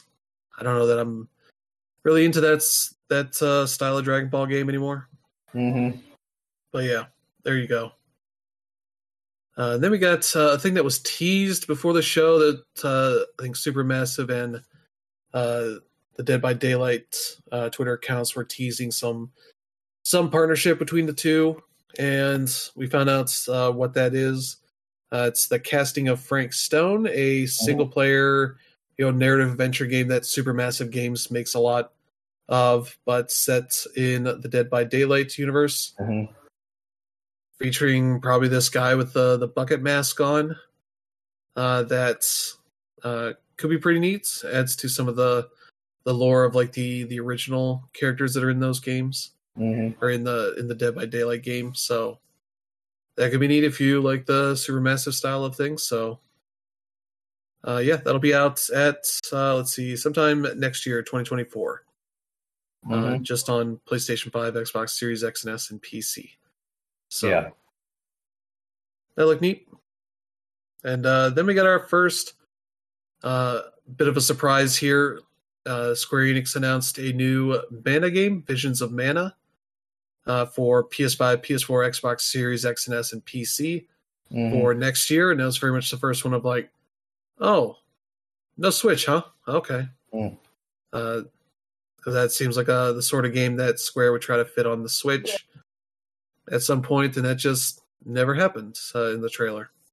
Yeah, I think Trials of Mana actually sold better on Switch too. But like this one, it doesn't look like it'll run too well on the Switch. So, but it has to be a next console thing, or if anything, I just don't think this would run that well on Switch. It just looks too vibrant, too actiony. I don't know. It seems like it's too much. Yeah, maybe. That's not stopping some publishers out there, like Arkham Knight, that kind of stuff. So, but yeah, it looks neat. It looks like it's got more open worldish kind of stuff going on. Maybe a little Breath of the Wild means of getting around kind of stuff. So that looks potentially interesting. As people want them to get back to the quality of like the classic Mana games versus what we've gotten on like the PS2 and all that since then. So yeah, there's one for people to check out. Yeah, then we got PlayStation back again with their next game, Rise of the Ronin. Finally got an update on that. And that'll be out March 22nd. So that's the same day as Dragon's Dogma 2. So yeah, great choice of date there. But that's the new Sony game from Team Ninja. Seems like pre-orders will go live this week, but they showed off a bunch of gameplay for that, and that looks really cool. Definitely kind of got some Ghost of Tsushima kind of stuff, but with more maybe Spider-Man-ish kind of open world ways of getting around. You got some gliding stuff and all kinds of ways to get around. That looks pretty interesting. So there you go on that one. So yeah, there's your first March game, I think, of the show. Then we got another one right here, the Outlast Trials. Yeah. That's that co-op Outlast game. So instead of just getting scared on your own, you can get friends roped up into it. That'll be out March 5th for PlayStation, Xbox, and PC. So yeah, there you go. And then we got the first big unveiling of a game that we've known about. That Hideo Kojima and Kojima Productions have been working on something with Xbox Game Studios. Yep. And they revealed this weird trailer of just these actors kind of saying weird stuff and screaming and yelling and whatnot. Just zooms of their face. As people wondering if that's in-game or just video of their faces. But either way, it's a scary game they're making. No real details on that. I think the the quote they have here is exploring the concept of testing your fear threshold and what it means to OD on fear while blurring the boundaries of gaming and film. So yeah, it has Sophia Lillis, Hunter Schafer, and Udo Kier in the game, as well as then revealed for the second part of the announcement that Jordan Peele is partnering with Kojima for this game, who talked about how much he liked Metal Gear Solid 2, which is kind of a weird game to tell, in that setting that's your favorite one, because that feels like the game that Kojima is kind of the weirdest about, because people did not like Raiden at all in that, and he took that to heart to make him badass as hell in Metal Gear Solid 4. Yeah, this is like a very long segment for, the one person that Jeff Keighley kind of lets do whatever on the show. So you kind of got that as like one of the more divisive segments, just as people are kind of getting weirded out by the aggressive speech timer thing for the winners. They're like, oh, you had this whole segment going on and on, but couldn't spare more than 30 seconds for any of these devs to talk about thanking people and whatnot. So yeah, there you go. There's literally nothing about this game we know. No dates or anything. I mean, that's pretty standard for Kojima. So, well, and that this seems to be pretty early on. Like we don't, probably not out next year. Yeah, maybe 2025. Who knows? But they're not revealing anything on that just yet. So there you go.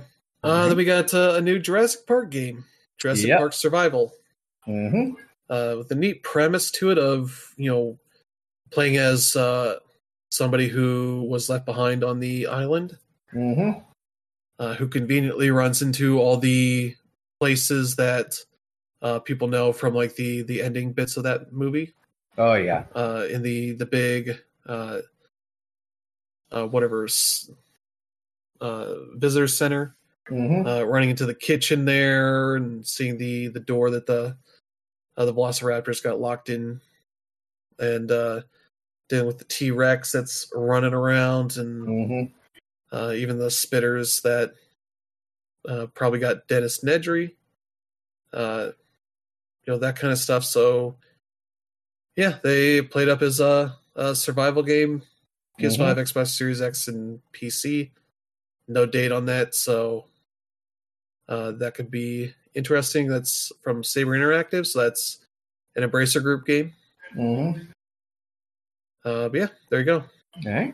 And let's see. Then next one up here, one of the few games that announced a date beyond like April. Yep. As Black Myth Wukong got shown. Yep. With the date of August 20th. Yep. Just calling their shot 8 months in advance. We'll see if that hits or if it's going to be like Starfield and be way off. Who knows? But it looks pretty solid. That's the action RPG rooted in the Journey to the West. Yep. Sort of a part of a Chinese mythology. Yep. That looks pretty neat. I remember when the original dominated the internet for about a week because it looks amazing. Yeah. This was actually my first time seeing it or hearing about it in any sense, and it definitely looks interesting. It didn't look like too hard of a rogue if it goes to that direction. But yeah, hopefully it's just more of a, I don't want to say standard action RPG, but it definitely does look fun. Yeah, it's got like Souls-like vibes to it. So there you go for that. Then we had Suicide Squad show up. Yeah, because they're out in February and they have to make sure you know about that. With the new trailer for that. Focusing on the heroes being evil. Concept we haven't heard about yet with this game. Yep. But yeah, it looks fine. But it's this isn't a thing that's going to change anybody's minds on this game, this trailer. No. It's more hearing about how, they're going to be making their battle passes free. And I believe they're working on an offline mode. It does not require an online connection, but that's not going to be there at launch. But still, it's Rocksteady. They do good work, so it should be a pretty solid game. That'll be out February 2nd, in case you're wondering. So, yeah, I think next week's show I'm going to do a preview of all the games coming out in the first 3 months of the year. So you can see how fucking ridiculous this schedule is. Yeah. January or February, March is going to be absolutely nuts. But, just going back to Suicide Squad, I'm someone that's always been a fan of them, like even dating back to the comic books. And I'm one of the few people that actually liked both movies coming out. And, I really want Suicide Squad to happen, but, it probably won't. And the main thing with this trailer is, like you said, it was fine. I wish this trailer was what we got 2 or 3 years ago versus like what we are, what we have now. With a title like Kill the Justice League, you're gonna fight the Justice League when they're bad. And I don't know why they waited until now to finally show that. And for all intents and purposes, this was pretty cool.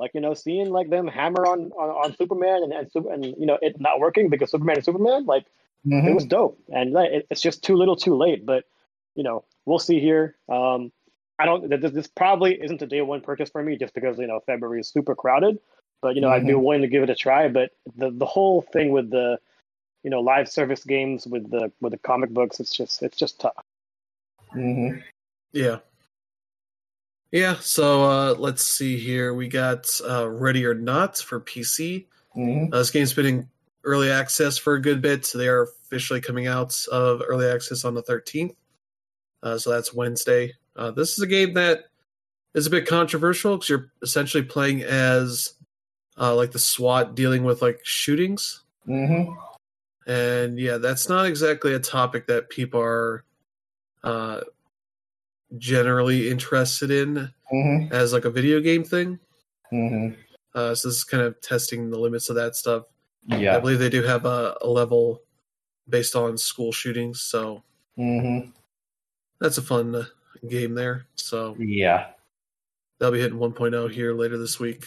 For that, you can play it solo, co-op, kind of stuff. So, yeah, there you go. That's the thing you can dip into if you want. Then we got an interesting game coming from EA as part of their partners program thing. Yeah, with a studio called Surgeon Studios, which I believe is founded by an actor who was the one that presented the game. Yeah, Abu Bakar Salim. There's been in some noteworthy stuff out there, though I don't think I was familiar with his work. But the game that they showed very much looked like the Prince of Persia game, but more focused on African areas, as they call it here. Tales of Kenzera Zau, I guess, Zau. Yeah, as it deals with a Bantu legend here, kind of thing. So, yeah, that looks really neat.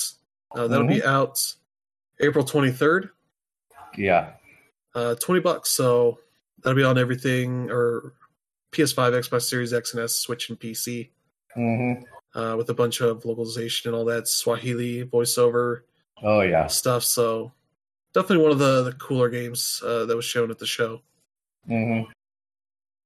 So yeah, there you go. That was a neat surprise. Let's see what else we got here. Oh yeah, Lost Records. I might have the wrong link on that. I'll get that in a second, but I believe this is a Don't Starve or Don't Nod game. Yeah. From the team that worked on Life is Strange. So that is a pretty cool new thing to see. Yeah, Lost Records, Bloomin' Rage. This is coming to the new console, new consoles, PS5 and Xbox Series X and S and PC.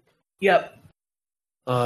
Story-driven game, as these set in 1995, in the summer of 1995, as these characters are dealing with a bunch of weird stuff going on as they kind of have a falling out from these friends. Yeah.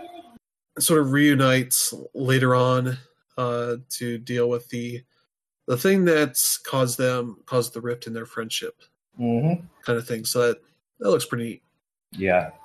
No specific date, late 2024 is all we got there. So, yeah, was one of the nicer games to see there.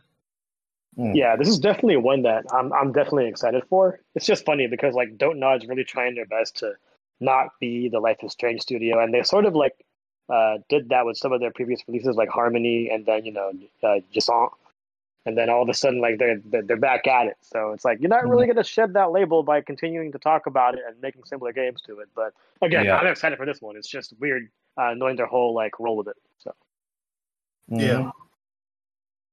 Then we got here the first Berserker Kazan, which I didn't know that this is part of the Dungeon and Fighter franchise. Yeah. Or the Dungeon Fighter Online franchise. As they mentioned, like, oh, this is the first new game in this franchise. It's been around for 15 years or whatever. And it's like, oh, what? Okay. But yeah, it's a single-player action RPG. Looks pretty solid for what it is. Yeah. Let's see. No date on that, just PS5, Xbox Series X, and S and PC, so that could be neat, but no idea when that's going to be happening, so there you go. And then as like a weird joke, Skull and Bones showed up. Yep. To be like, we're out on February 16th. And it's like, nobody freaking believes you. And it's like, all right, you just decided to throw yourself in the busiest month of the early part of next year to hide the game, because nobody's gonna touch that game amongst everything else that's coming out. Yeah. But they decide they're gonna do that. They're gonna have a second closed beta test from the 15th to the 18th, so next weekend. Yeah. So there you go for that. That was kind of the funniest thing, as they kind of rehashed that pirate song they used in the last time they tried to convince people it was going to come out. So yeah, there you go. Then we got a new game coming from Arcane Leon. Marvel's Blade. They are making their own Marvel game. M-rated, it looks like. It's going to be seems to fit pretty well with the mold that they have with the like Dishonored games and all that. Though they mentioned it's going to be a third-person game. Yep. For that, they've technically not announced platforms, but it's a Bethesda game, so it's going to be on Xbox and PC. Yep. And basically said it's only just beginning development, so we're not going to see this for quite a while. Probably at least a few years, maybe not even on the current Xbox consoles. Yeah. Maybe that's why they're hesitant to name platforms, because they're basically using this as kind of a recruiting thing for getting more people to work on the game. So, yeah, that could be pretty cool. It was also kind of the most political like announcement here is the dev Dinga Bakaba sort of talked about him being a sort of mixed race kid and how that relates to Blade's story and all that, and kind of link that to the stuff going on in Gaza and Israel in a fun way. That's, I'm sure Jeff was standing right there being like, oh shit. But yeah, go ahead, Danner. Yeah, I mean, like Arcane's coming off Deathloop, which obviously was awesome, and sort of unfortunately, like the only game I've beaten that came out of them was the first Dishonored, and yeah, I really liked it. But what really makes them hard for me is the fact that they are first person. So the announcement that this is going to be a third person game definitely has my attention, especially with Blade. And like when they showed this trailer, like I thought it was Deathloop 2, and I was down for it. But now that I know it's Blade, yeah, I'm super excited. So, I really hope that it is a current generation game. What they showed looked fair. I mean, yeah, it was just like, a teaser, but it seemed like it'll be a current generation game. So we'll see. I hope it is. Yeah. So yeah, there you go. Then we got Last Sentinel from one of the studios of people that spun off of Rockstar. Mm-hmm. Lightspeed Studio, specifically Lightspeed LA. Mm-hmm. Announced Last Sentinel, which, let's see, futuristic Tokyo, had a lot of like androids doing stuff, fighting each other, and then this ninja-looking dude comes in and just kills everybody. Yep. Shoots them or stabs them.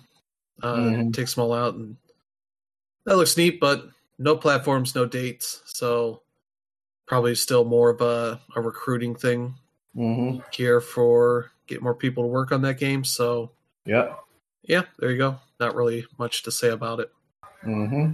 Nice little trailer and all that. So, but then weirdly that blended with the next trailer for the First Descendant, which had people fighting giant mechs and shit.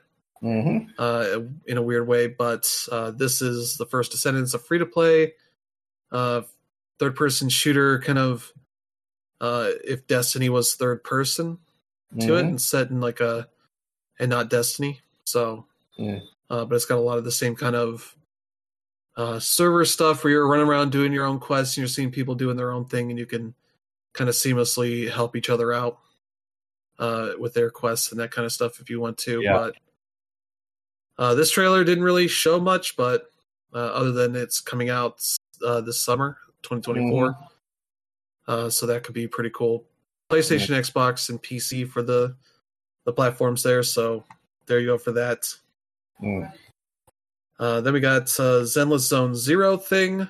Just saying it's going to be out in 2024 for PC and smartphones. So that's about it. No real new stuff as far as I could see. So there you go for that. Then there's Mecha Break, which is a multiplayer mech action game. That looks pretty neat. That is, let's see, having a closed alpha test coming soon. That's as much as they said. PS5, Xbox Series X and S, and PC. So again, no real date or anything for that. Much like a lot of the games here. And then we did get a date for Warhammer 40,000 Space Marine 2. That's September 9th. Yep. So they're celebrating the 25th anniversary of the Dreamcast by releasing Space Marine 2. Yep. So yeah, you'll be able to check that out. Then we got Den of Wolves. This is from developer 10 Chambers, which is formed by people that worked on Payday, the early Payday games, and most recently released a game called GTFO. Yep. A game around the concept of get the fuck out, where you're kind of hacking these doors for various rooms, letting enemies into the room you're in, kind of very co-op focused, trying to set up opportunities to take down these enemies and that kind of stuff as you're exploring these areas. But they announced they're going back to the heist genre with Den of Wolves. And so that could be cool, but also, no date for any of this. So just it'll be on PC at some point. So there you go. Then we got a game called Exoborn. I have to look up what this is because I don't remember the name. The open world extraction. This is the game that had the trailer with the bus flying in the air. Yep. That was getting thrown at people. So that could be cool. No dates. Just PS5, Xbox Series X and S, and PC. So that could be interesting, but who knows? Yep. Then we got an announcement here that Palia is coming to the Switch on December 15th, so it's Friday. That's a free-to-play game. That's one of those life sims, MMO kind of things. It's also out on PC now, so you can check it out there. If you want. I played the beta for this, and it ran really poorly a few months ago, but hopefully they put a lot of work into polishing that stuff for PCs. So I might check that out. Then we got another big announcement here, the new game from No Man's Sky. Sean Murray was on stage talking about how crazy the whole experience of making No Man's Sky was. Yep. and Jeff joked about not going overboard with announcements, and he said, Yeah. "I'm making an entire Earth that you can explore." Yep. And then show that off, and then it looks like them taking the tech that they have built up for No Man's Sky and used it fully on simulating an entire planet's worth of areas to explore, mountains, and ecosystems, and all that kind of stuff. Yep. To which I was jokingly thinking, oh, they got there, ahead of Starfield with No Man's Sky, and now they're going after Elder Scrolls 6 with this fantasy-ass dragon riding game with a lot of like furry races in there as well, with like rabbits and some other stuff that all looks really cool. No platforms or anything really other than PC right now. No dates, just looks really cool. Yep. And very much seems like this is going to be probably more reliable game at launch because they're building it on the tech of No Man's Sky. Yeah, so they're not in uncharted territory. Actually, they actually know what they're doing this time. Yeah, as they, they're going to have multiplayer at launch, and all that kind of stuff there. So, light no fire, and even the like logo announcement was very much, oh, this is like a twist on No Man's Sky's logo. Yeah. Kind of thing. Yeah. Like it's the cover of a fantasy novel. Yeah. And they also made a point of like, we're also state right now. So, not making that mistake again. Yeah. So, there you go. That looks really cool.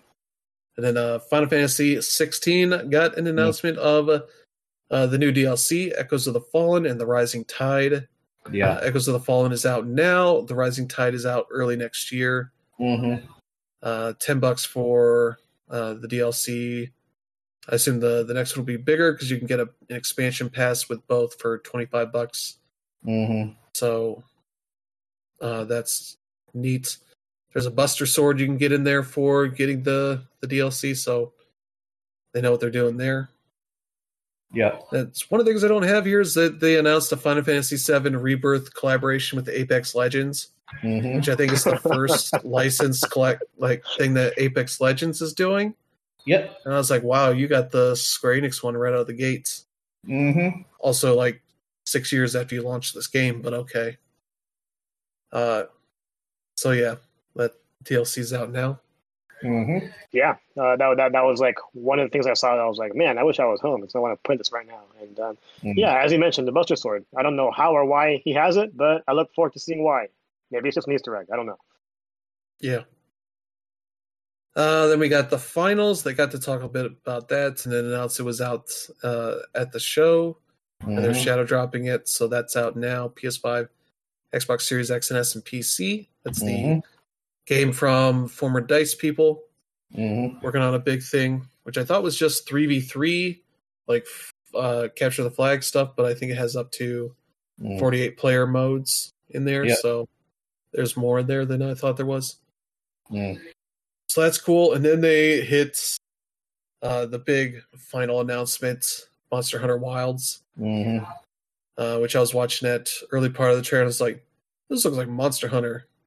And as they started going further, I'm like, yeah, this is Monster Hunter as hell. Essentially the sequel to Worlds, with a bigger open world, it seems, to explore with your fun little flying chocobo thing. So not much in the way of details here other than it's going to look really good. It's like they've got herds of creatures that can be herded around the levels, especially with the bigger monsters attacking from what it looks like.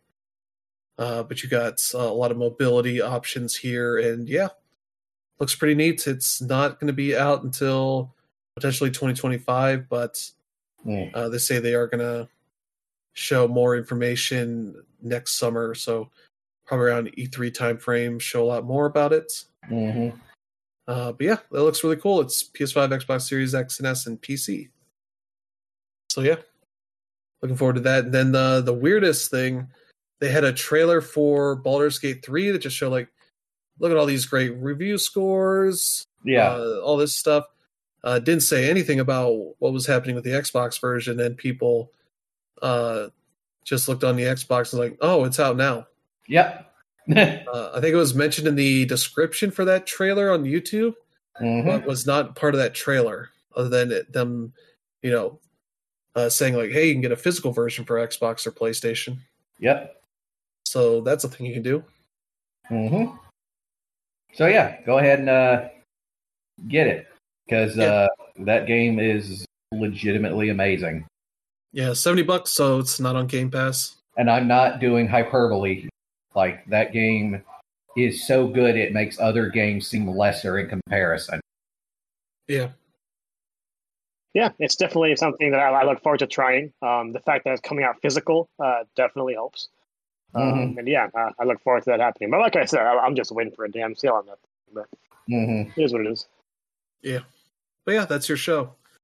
Baldur's Gate won Game of the Year, as well as a number of other awards. Alan Wake 2 won a bunch of stuff. Starfield did not. Tears of the Kingdom won the Best Action Adventure category. Cyberpunk won an award for community support that it should not have gotten, because all they did is fix the game. Yeah. That should not be an award-winning thing to do. Versus like No Man's Sky, that's added a whole new race to that game amongst many other things over this past year. But yeah, there are certain categories you could tell like the people voting did not really have a great grasp on what all was going on throughout the year. Especially you could tell with like the sports / racing category that has 4 racing games in it, and the new form of FIFA. You're like, okay, might have been nice if there were people that played sports games that voted on this, because there were more than just FC24 that was a good sports game. But that's not a thing that's going to happen at this show. Yeah. Same with like the fighting game stuff, where it's like, here's that Nintendo Smash game or Nickelodeon Smash game. Yeah. And was it Pocket Bravery and God of Rock? Which is like, man, you guys stretched to get 5 of these. Not that these games are terrible or anything, but they're certainly not ones that anybody thought at any point was going to win that award.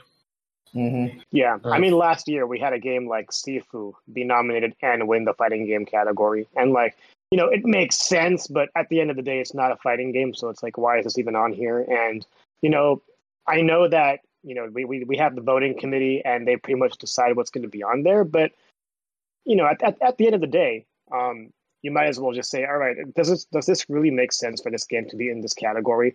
And then in that sense, that's where it's okay to go ahead and, not necessarily skip it at the awards, but, give it the less credit that it does get. And we see that all the time. But the thing with the fighting game category, and like it's the case with a lot of them as well, is, it was definitely an arms race between Mortal Kombat 1 and Street Fighter 6, both of them very deserving. And yeah, like these guys didn't get to take the stage. And that's really unfortunate, because Mortal Kombat 1 and Street Fighter 6 are not games made every year. You see them once, maybe twice in a generation if you're lucky. So they deserve their stage time. And like that's something that is a common complaint about this year's Game Awards. Like it was huge on the announcements, but as far as like the actual awards part, which admittedly, no one really watches it for, it just seemed like it would have been the right decision, especially this year when we had the 7,000 layoffs that we've had, and it's really unfortunate that the platform wasn't used. And I get it, there's advertising dollars here. Jeff's fighting a losing battle here, but at the same time, like Jeff Keighley also like pretty much shit on Konami after what happened to Kojima, who, as we all know, is one of his best friends. So it's just tough to see. I'm somebody who has always like advocated for the Game Awards, especially as a big fan of and someone that really respects Keighley a lot. But it's tough to say that there was much of a moral yet vocal presence, because obviously the biggest story of the year is the fact that we had a lot of great games. This is probably the toughest Game of the Year category we've ever had. But at the same time, it's also been the toughest for the industry. And we talk about, this event celebrating the industry, and I feel like we really did that. And it's unfortunate because, as I mentioned, this was the first time that I've ever gone to it in person. And the awards and the awards and the announcements weren't the best part of it for me. The best part of it for me in particular was the after party, where I got to meet so many people that I admire in the industry, both in press and in development. Like, I got to shake hands with a bunch of people from GameSpot, IGN. I got to meet Doug Bowser and Neil Druckmann. Like, this was a really awesome experience, especially as someone that's both in the industry and as a fan. And, like all that stuff is just like not even thought of when you think about the Game Awards as a whole. So, the show is like, 3.5 hours. And I just hope that they find a way to address the complaints that came out. And, not everything is going to be addressed the way they want. Like, everybody has their preferences. Like, for me in particular, like JRPGs, deserve to like have their people on stage. And like, I'm someone that wanted Sea of Stars to win Indie Game of the Year, which it did. But did we hear from anybody? No, it was just a tweet. And like, it's this kind of stuff where that we really want to celebrate, and people are going to say, "Oh, Dice is better," or the golden joysticks are better, or whatever it is. But no, this is the one that actually has the big platform, and it's just tough to see. But overall, I do think like the showcase was pretty awesome. Like, if they want to call it holiday, Winter Game Fest, so be it. But there has to be a better way to represent the industry as a whole with both the awards and the announcements, whether or not the advertising dollars matter or not. Because I get that, again, the money is there, but at the same time, these people or these publishers who are buying out this time are also the same people that have done the layoffs as well. So I don't really see the harm in just mentioning it, even like plainly, but it is what it is. Yeah, there's definitely still some presentation stuff that Jeff is going to keep tweaking from year to year. It was definitely weird seeing the like aggressive countdown for the acceptance speeches, but the presenters generally got to say whatever for a good bit, and that's led to some weird stuff. Like, you got the Christopher Judge thing where he's joking about his acceptance speech from last year that became a big meme and all that. And even made a weird like milquetoast kind of Call of Duty joke that apparently Call of Duty devs got super mad about. That's just like, man, that wasn't even like like a roast or anything.